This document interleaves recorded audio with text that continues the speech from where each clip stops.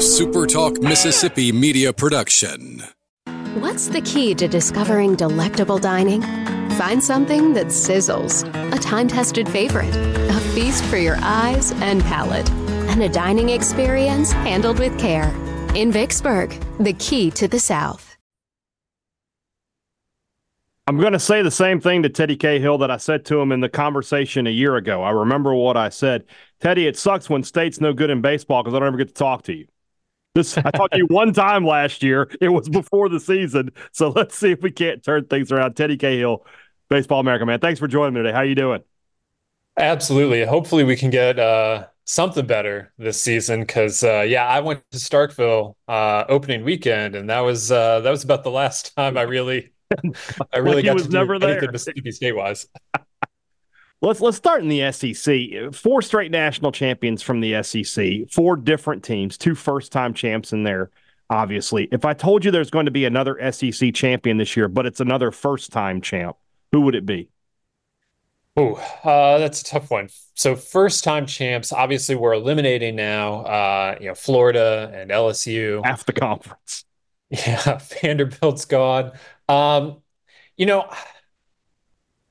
I guess I got to say Arkansas as, they're a top 5 team that, surprisingly is still waiting for that trophy. So I would say them. I think that there are some other options, but I do think what Arkansas has on the mound, I really, really like the rotation potential with Hagen Smith at the front and then Mason Molina coming in from Texas Tech and Brady Tigert. In a postseason environment, like those 3 guys could be a real problem for any opponent, no matter who we're talking about across the country. And then I trust the lineup's new, but I trust Dave Van Horn and Nate Thompson to figure out the lineup. They do it from year to year anyway, so that doesn't scare me too much.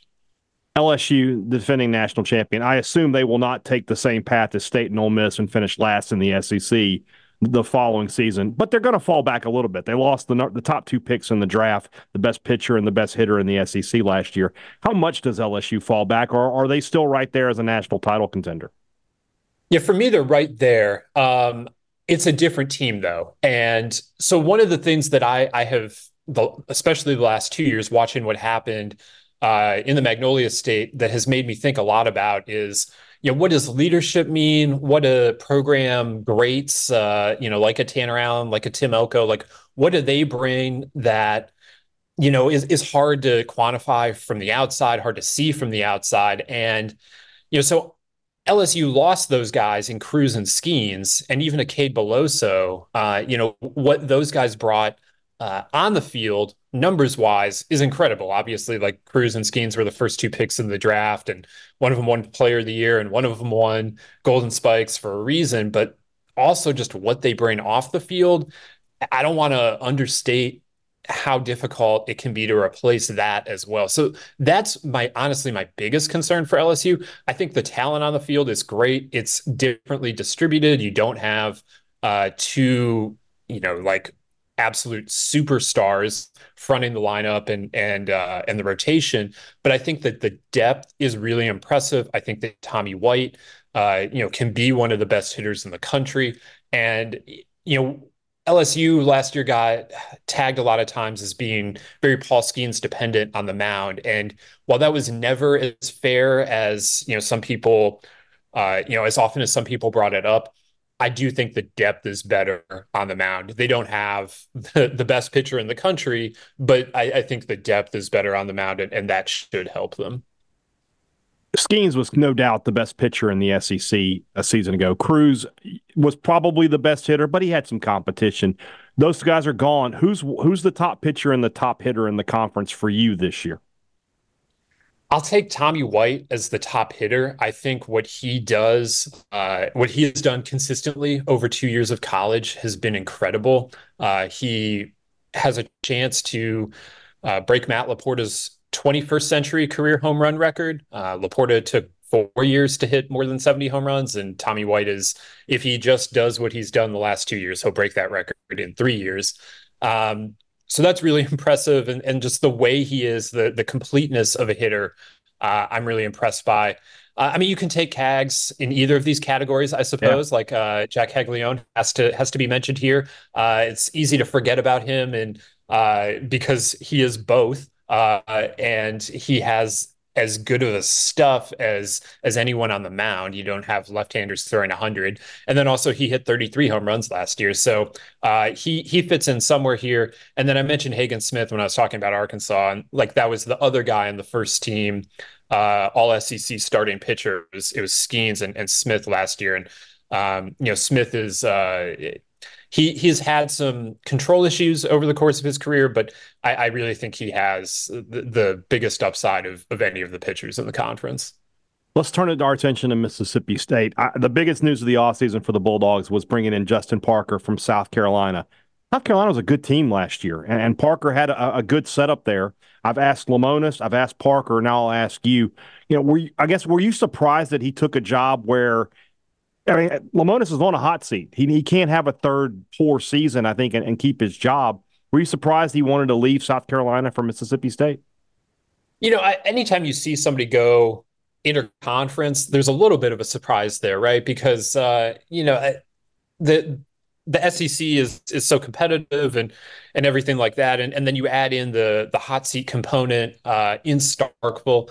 But I do think there's a fair amount of upside. Like, I understand why somebody would want that job. There's a fair amount of upside. If you come in and you do well, first of all, everybody loves you. And then, there's just so much, to be gained at Mississippi State right now. There's a lot of talent on that team. There's a lot of talent in South Carolina too, for sure. But, I can understand where it would be coming from. I also understand from the outside, and I don't know if I would make a move like that, but there's a fair amount of risk in just in what this season could be for Mississippi State as well. State's pitching last year was atrocious. The word I've used more than once is systemic. That it wasn't just one guy who struggled. Everybody struggled, and they all seemed to have the same problems of command, of throwing strikes, of competing in at-bats. When you watched State last year and you saw how they struggled on the mound, are those problems fixable in one off season? Yeah, I mean, that's the biggest question here. And how much of it is something that can be coached out? How much of it is something that was a player issue? Were they bringing in the right players, and do they have the wherewithal to make the corrections that those players need? I mean, like, when you talk about recruiting, like, you want to get the best players you can get, but you also have to kind of understand what you as a coaching staff can help them with. That, if you're great at bringing out power, you can take a player that needs to learn how to develop that. But if you're not good at developing power as a coaching staff, you have to find the guys with it already. So where do Justin Parker's strengths as a pitching coach, where do they line up with the weaknesses of the pitching staff he inherited? And that's tough to evaluate. I would say, though, that I think that they can definitely make strides, in part because there is a lot of room to grow from where they were last year, obviously. And then there was also just the kindest way you could have put it, Teddy. There was also a lot of youthfulness last year. Yeah. So like, if you throw a lot of freshmen and they get some experience and then they see what they have to work on, like, one of the biggest jumps in development can happen between freshman and sophomore years. So now, having seen exactly what they need to work on because their flaws got exposed as they pitched so much in the SEC last year, if you can get the freshmen, now sophomores, better, like, I do think that there's a fair amount of potential to get a jump just from that age and experience factor. A couple minutes ago, you talked about some of the best hitters in the SEC. Where do you rank Hunter Hines and Dakota Jordan in that group? I mean, I think you got to rank him pretty high. Like, the what Dakota Jordan can do is really impressive. I mean, he was voted a preseason All-American for us, and the way we do preseason All-Americans is we outsource it. We ask the Major League scouting directors to vote. So to make it in the outfield is pretty difficult. That means you're one of the 9. He was a third teamer, but that means he was one of the 9 best outfielders in the country, according to MLB scouting directors. So like that tells you a little something about the tools and the upside there. What he did last season, hitting 10 home runs, hitting 300, like, I mean, that's some loud stuff. And then Hunter Hines is, I mean, the career numbers, I just think he's been in the mix for the lineup, been at the heart of everything for the last 2 years. So I really like that pairing. I think they have, they have what you want out of the heart of an order in an SEC lineup. I think you and I can both agree that if Mississippi State's not in the postseason this year, and I mean the NCAA tournament, not just getting to Hoover, that, when I have you back on in May, we might be talking about a coaching search. So where does this team stack up in this SEC season? Are they going to be back in postseason play? Does Lamonis continue on here at Mississippi State, or is it going to be another down year for the Bulldogs? So in my SEC preview, I have them last in the SEC West again. And so that would be a out of the postseason scenario. And part of that is just there is so much talent in the SEC West. I find it, it's just hard to move up. For you to move up, somebody's got to move down. And we're talking about them needing to get like 5 or 6 more SEC wins than they did a year ago to get into that regional discussion. And so that becomes difficult to do. That doesn't mean they can't do it. I think that the way that happens is the pitching staff is a lot better, obviously. And just, I think that last year was a younger team, like not just on the mound. They had a lot of youth in it and inexperience. I mean, even some of the older guys were new to the SEC. You get punched in the SEC a lot, and you got to learn how to get back up. And I guess they have to show that they learned how to do that part of it.